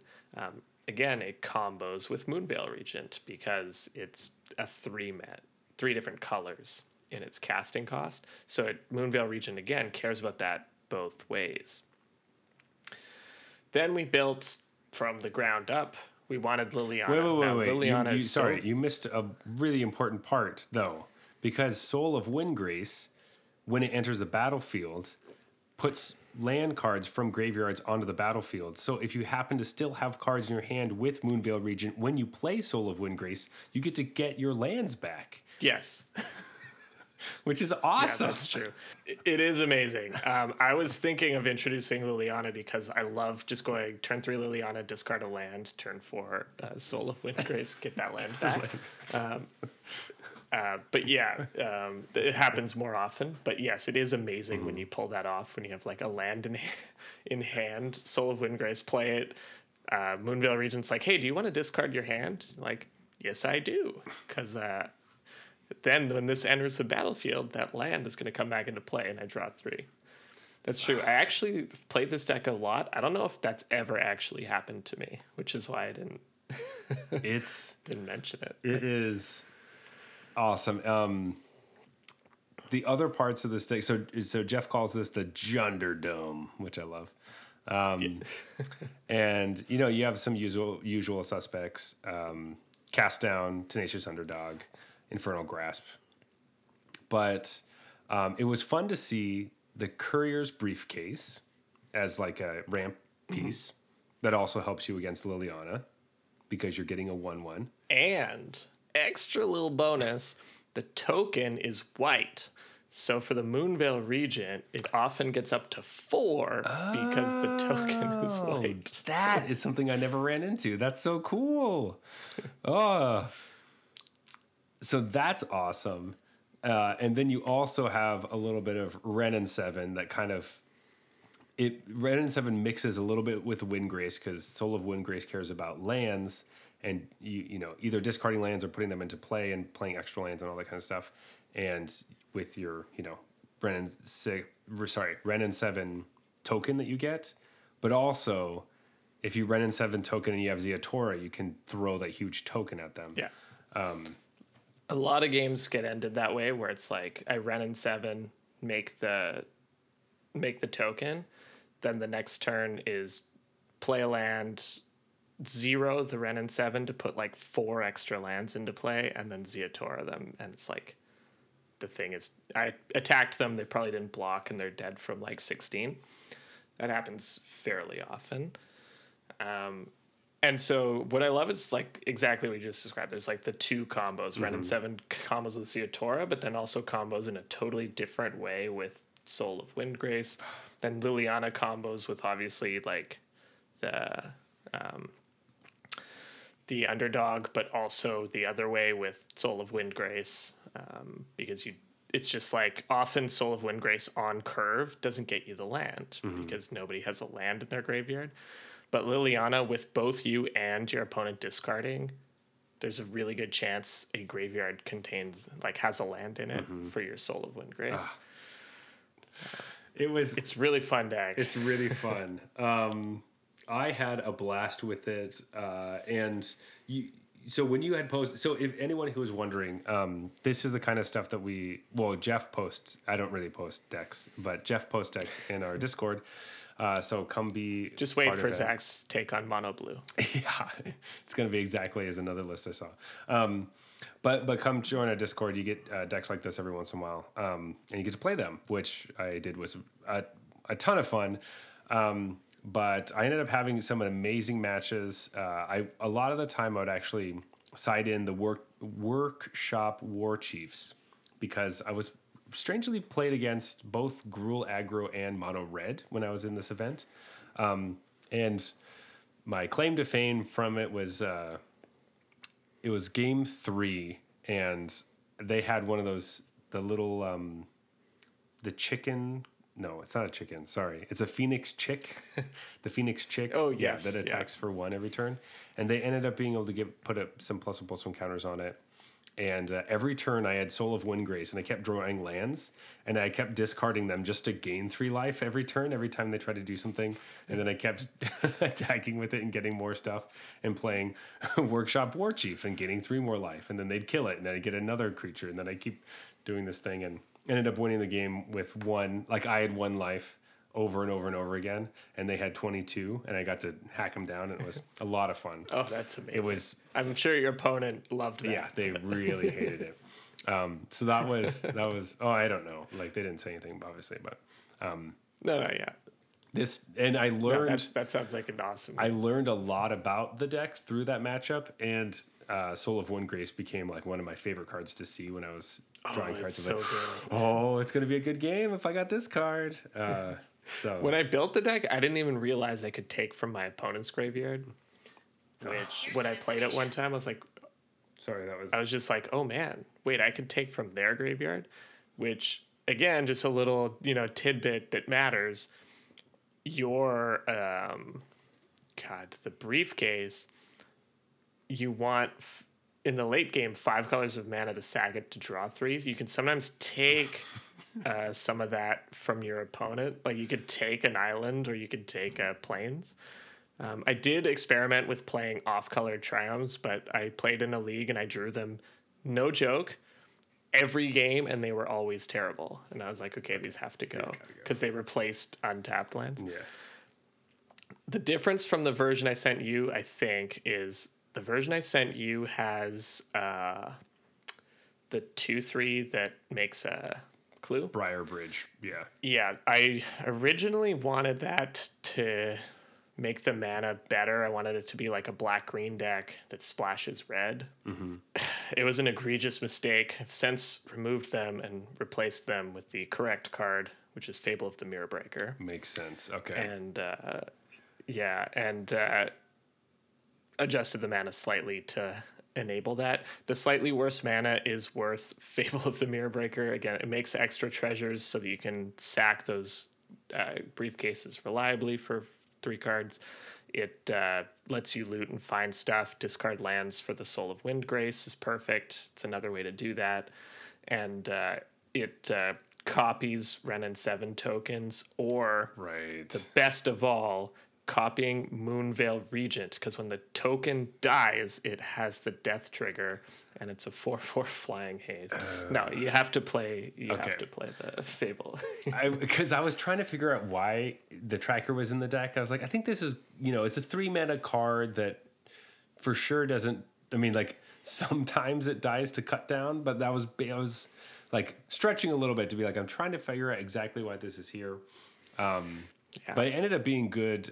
It helped me because it has vigilance. It helped me win a lot of games. So I did like that. Yeah, it's totally a fine card. I picked it over the Trespasser, which was like close, I think. But after playing with Fable, it's like, no, Fable is just so much better that it's worth stretching the mana to just be fully 3 colors. The hope was to stay 2 color splash 1. Just the 3 colors is worth it because Fable is so much better. Yeah, that makes a lot of sense. Cool. I will update my list. Thank you for that. Yeah, add another red source. I could post my. You need to add a red source. Cut a green source. Okay, I can do that.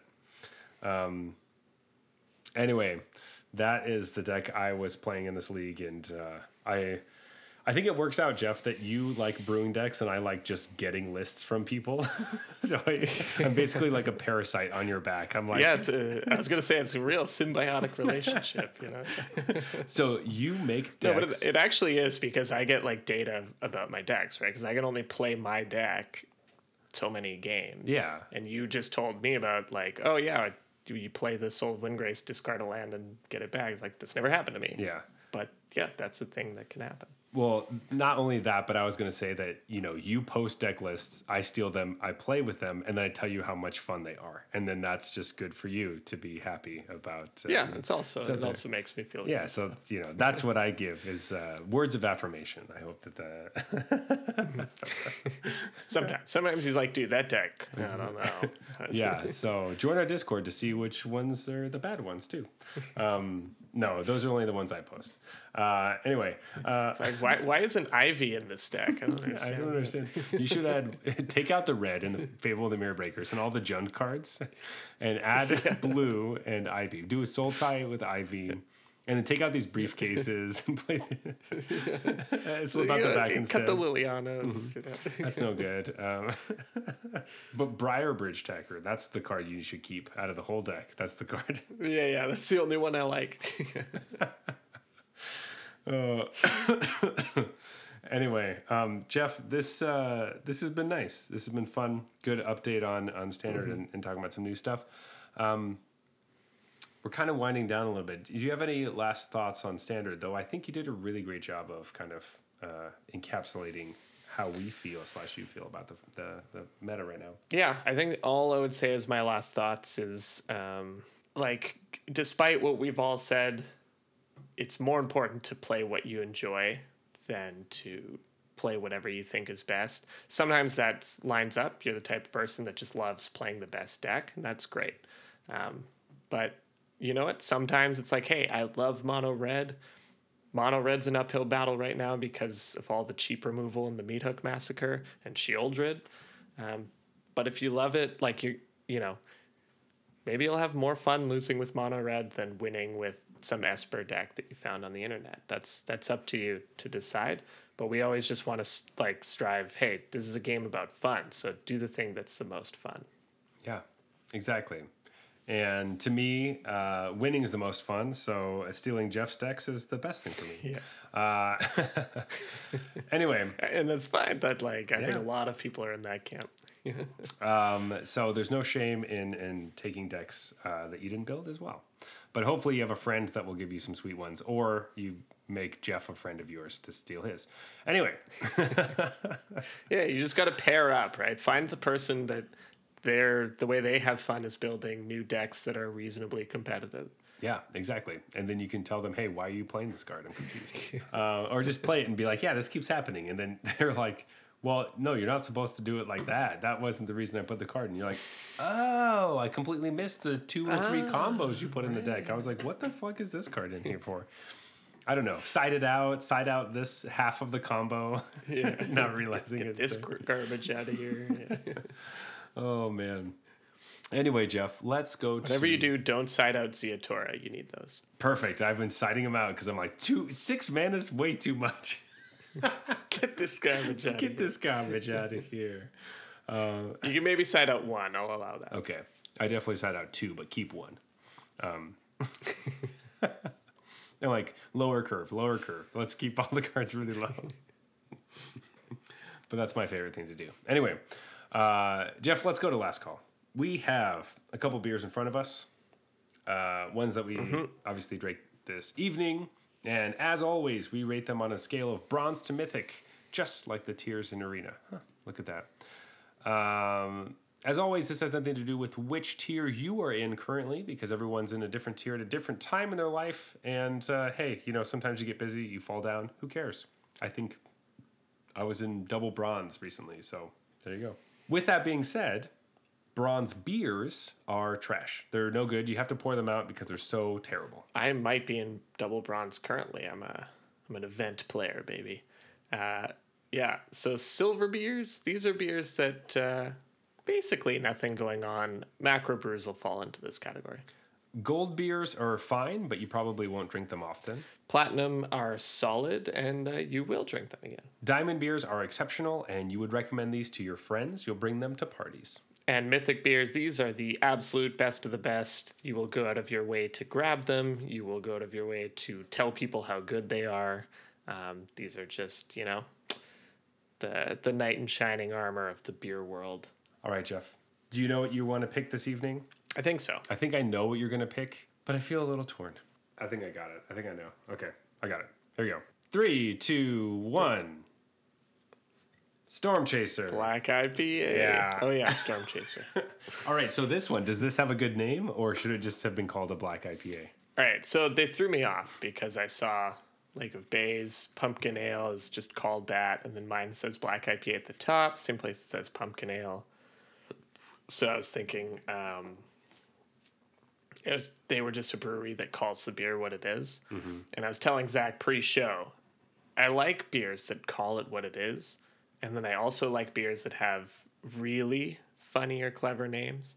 It's the in-between where they get into trouble.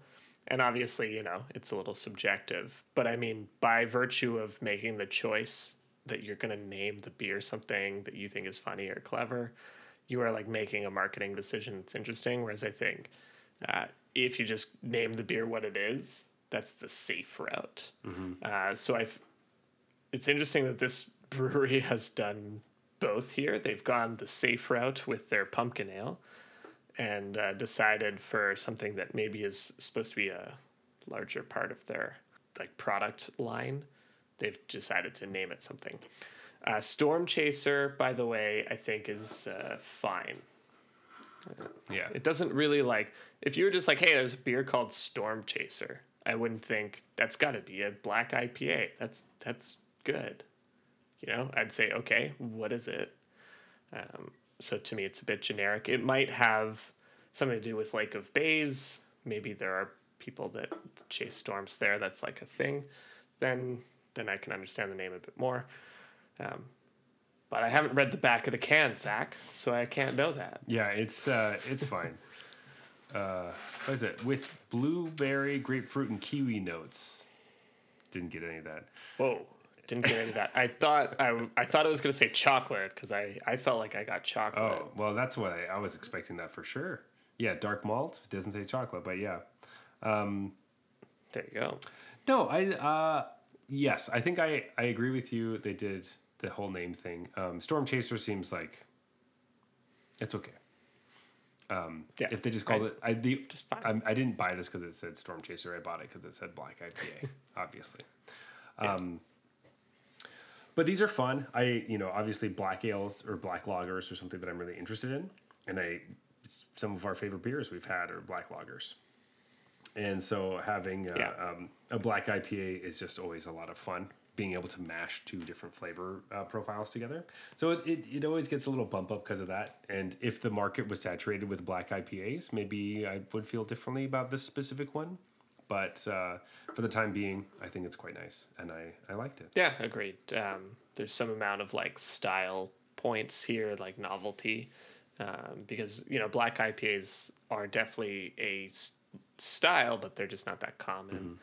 And so, exactly what you said. If I was having one of these every week or every other week, different black IPA might have different things to say about this, but for me, this was like a refreshing change to the IPA playbook. Where, for me, I thought it was chocolate. I guess. No, I it does guess my say palate no. doesn't Sorry, know. it says chocolate wafer, tiramisu, and faint pine. So, you're correct. There is. Oh well, I was about to say I was also detecting some faint pine. Oh yeah, And some and tiramisu, but yeah. as well as the blueberries and the kiwi with the grapefruit. And I wanted to correct chocolate to chocolate water. No, wafer, wafer, chocolate wafer.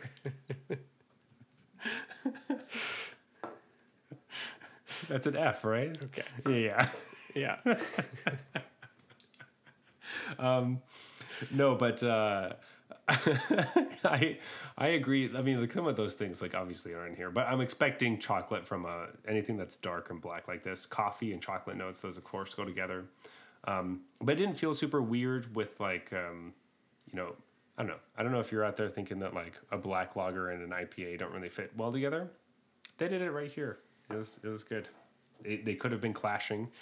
From what they're telling me on the back of this can, it seems like it would be really clashing, and it doesn't. It seemed really smooth Right. and nice. So That said, I think I'm gonna give this a platinum. yeah, it's for sure platinum. I don't know. Lake of Bays is like a brewery I don't drink very often, but in my mind is fairly platinum gold, and like that's the realm that I'm thinking Yeah. for just the brewery. And this one seems fine. Speaking of gold, let's move on to the pumpkin ale. Yeah, let's bury the lead. It's or not bury the lead. What is it? Is it bury the lead or not? I Bury don't know the lead? which way it works. But Do you bury it in the conversation or you don't bury it because you say it right up at the front? But this is a gold for sure. I feel like burying the lead is when you hold the important information for later. Right, exactly. So I'm not burying the lead by saying right now. Right? Yeah. I'm unburying. I'm digging up the lead is what I'm doing. Or you never buried it in the first place. It was gonna be buried, but I dug it up so that. But no, this one is of the pumpkin ales. I said this before the show started. I've been drinking a lot of pumpkin ales recently. I want to find more. I want to find the best one. I do enjoy that, but Jeff doesn't like them very much. But I'm glad you gave this a gold. That's good. I thought it was fine. Yeah, it's fine. It's definitely not exceptional, and I've said this before. I'll say it again. Pumpkin ales, I think they're best when there's some pumpkin puree, but mostly the notes in it are all different pumpkin pie spices. Nutmeg, you want vanilla, any of those cloves and things. Get those holiday Thanksgiving spices in pumpkin pie in the beer with a little bit of pumpkin, then you'll be good. Yeah, I could get behind that. This tastes like kind of like synthetic pumpkin to me for some reason. Even though I'm sure it's real, it's just like has that, I don't know, like fake-ish, like pumpkin-y flavor Of and not much else. Just a little flat maybe, I don't know. There is one by Great Lakes that is definitely because I had the one from Great Lakes recently. This one's significantly better. That's why. Gotcha. So that's why it doesn't feel as off to me. I'm like, oh, okay, this feels much better. But I also know ones that are a lot better than this one as well. So that's why it's for sure gold. Keep searching out there. If you can find, if they made it again, the Flying Monkeys one from episode 3. That one is still one of my favorites. It's 10%, but it's delicious. Dear God. I don't remember what it was called, but it was so good. Yeah. And it's not that I don't like them necessarily. It's that they get such disproportionate height. I've never had one that I thought was really good. And then it's always like, oh, great, fall season. I get to have pumpkin beer. It's like, do you even like this? Or is it just like a thing? I think just a thing. And so it's like fun to be a part of. I get that. But I've never actually had like a pumpkin beer that I was like, really liked, and then next season was excited that that's going to be back? The one I shared with you, that's the only one I've been so excited for, and it hasn't been back. Yeah. It hasn't been back. Or I would have bought one and brought it to you and be like, we're doing it again. Every year we're drinking this beer. It's the 10% episode where we drink the pumpkin beer from Flying Monkey. I've been waiting for that day. I know. I'm like, Zach's going to make me drink it again. Yeah. But anyway, so that's my mini rant about pumpkin ales. They're fun, but this one's they are very hit and miss. Yeah. You can get some really horrendous ones. So, pumpkins, maple, always run away from maple anything. Don't ever drink something. I was going to say, it's not like banana beers where not only have I not had one that's good, they've always actively been bad. Yes. It's not like that. No, it's like not like that, or like spicy beers that like almost are always bad.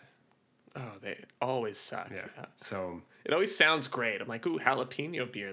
I love those two Cool. things. And then no, so stay away. Those are the ones. There you go. Banana beers. Oh, peanut butter beers. Almost always bad. Sometimes you get a good one. That peanut butter and jelly one we had. Sorry, now I'm just going on a whole tangent about the beers we've drank. But banana beers, peanut butter, spicy, maple. Maple's the biggest ones. So peanut butter beers are kind of like Magic 30th anniversary, where it's almost always a waste of money, but occasionally you hit the jackpot and it was worth it. I just don't really see a world where I actually think it's worth it to spend money on that product, though. So it just always feels like I'd rather have. It's just for resale value, right? Like it's, I don't know. I feel like it's like buying a lottery. So it's like buying a really expensive lottery ticket, and then with the winnings, I buy peanut butter beers. Honestly, maybe you don't open the packs. Yeah, And you sell like them. just maybe the packs are gonna go up in value. It's like purchasing a stock. So you spend $1,000 to get a box, and then you sell it when it triples. You just don't open it. Don't open it and wait a while, and then maybe that'll sell for like $5,000 in a few years or something. There you go. At Magic's 60th. Yeah, that's right. So I feel like I need to throw this in here. Not financial advice. Yeah, this is we don't. The only financial advice we In have. case that wasn't clear. Yeah, our financial advice is play Magic Arena and draft a lot. Anyway, Jeff, let's go to closing time because we've had a nice long episode, but I always love them. If you want to talk to us about our episode length, you can always reach us at Arena Regulars on Twitter and Instagram. You may also find us on MTG Arena under the username Arena Regulars Podcast. We'll probably be playing Rogues. You can find me personally at Zulberg, that is ZeulBerg on Twitter and Instagram. But Jeff, where can they find you? I have a Twitter account. It's at BluesBrewsMTG, BluesBrewsMTG. But if you want to get a hold of me, a much better way is to find our Discord channel and message me there. I'll be Regular Jeff on the Discord channel. Yeah, not only that, but you'll be able to look at his deck list because he doesn't post those anywhere else. It seems he could. He's not like bound to only post them at the Discord, but he just happens to only post them in the Discord. You please leave us a review on Apple Podcasts and iTunes. Anywhere you can leave a review, even the napkin next to your drink at a bar, just write a review for us. That's just who knows who's going to read that. It'd be really helpful. Actually, that might be the most successful strategy. That'd be sweet. Imagine being like, "Oh, I found your podcast because I was cleaning up the trash from my job at a bar, and this guy had written a really nice review for you." Just said, do you like magic and beer? Arena Regulars. That should be our our entire thing. Let's get rid of everything else that we've ever written about the thing. Do you like magic and beer in all caps? Arena Like a Venn Regulars. diagram. Yeah. Likes beer, likes magic. Arena Regulars. Regulars in the middle. That we need to make shirts. Jeff, this is amazing. It's perfect. Get started on that right now. You have all the work to do because you know how to do Photoshop things. Can do. Do any of those things. I don't know. I lost track at some point. But anyway, this is the Arena Regulars podcast. Reminding you that while the new dual lands and Shadows over Innistrad might look fancy, They're really just snarls. Good night.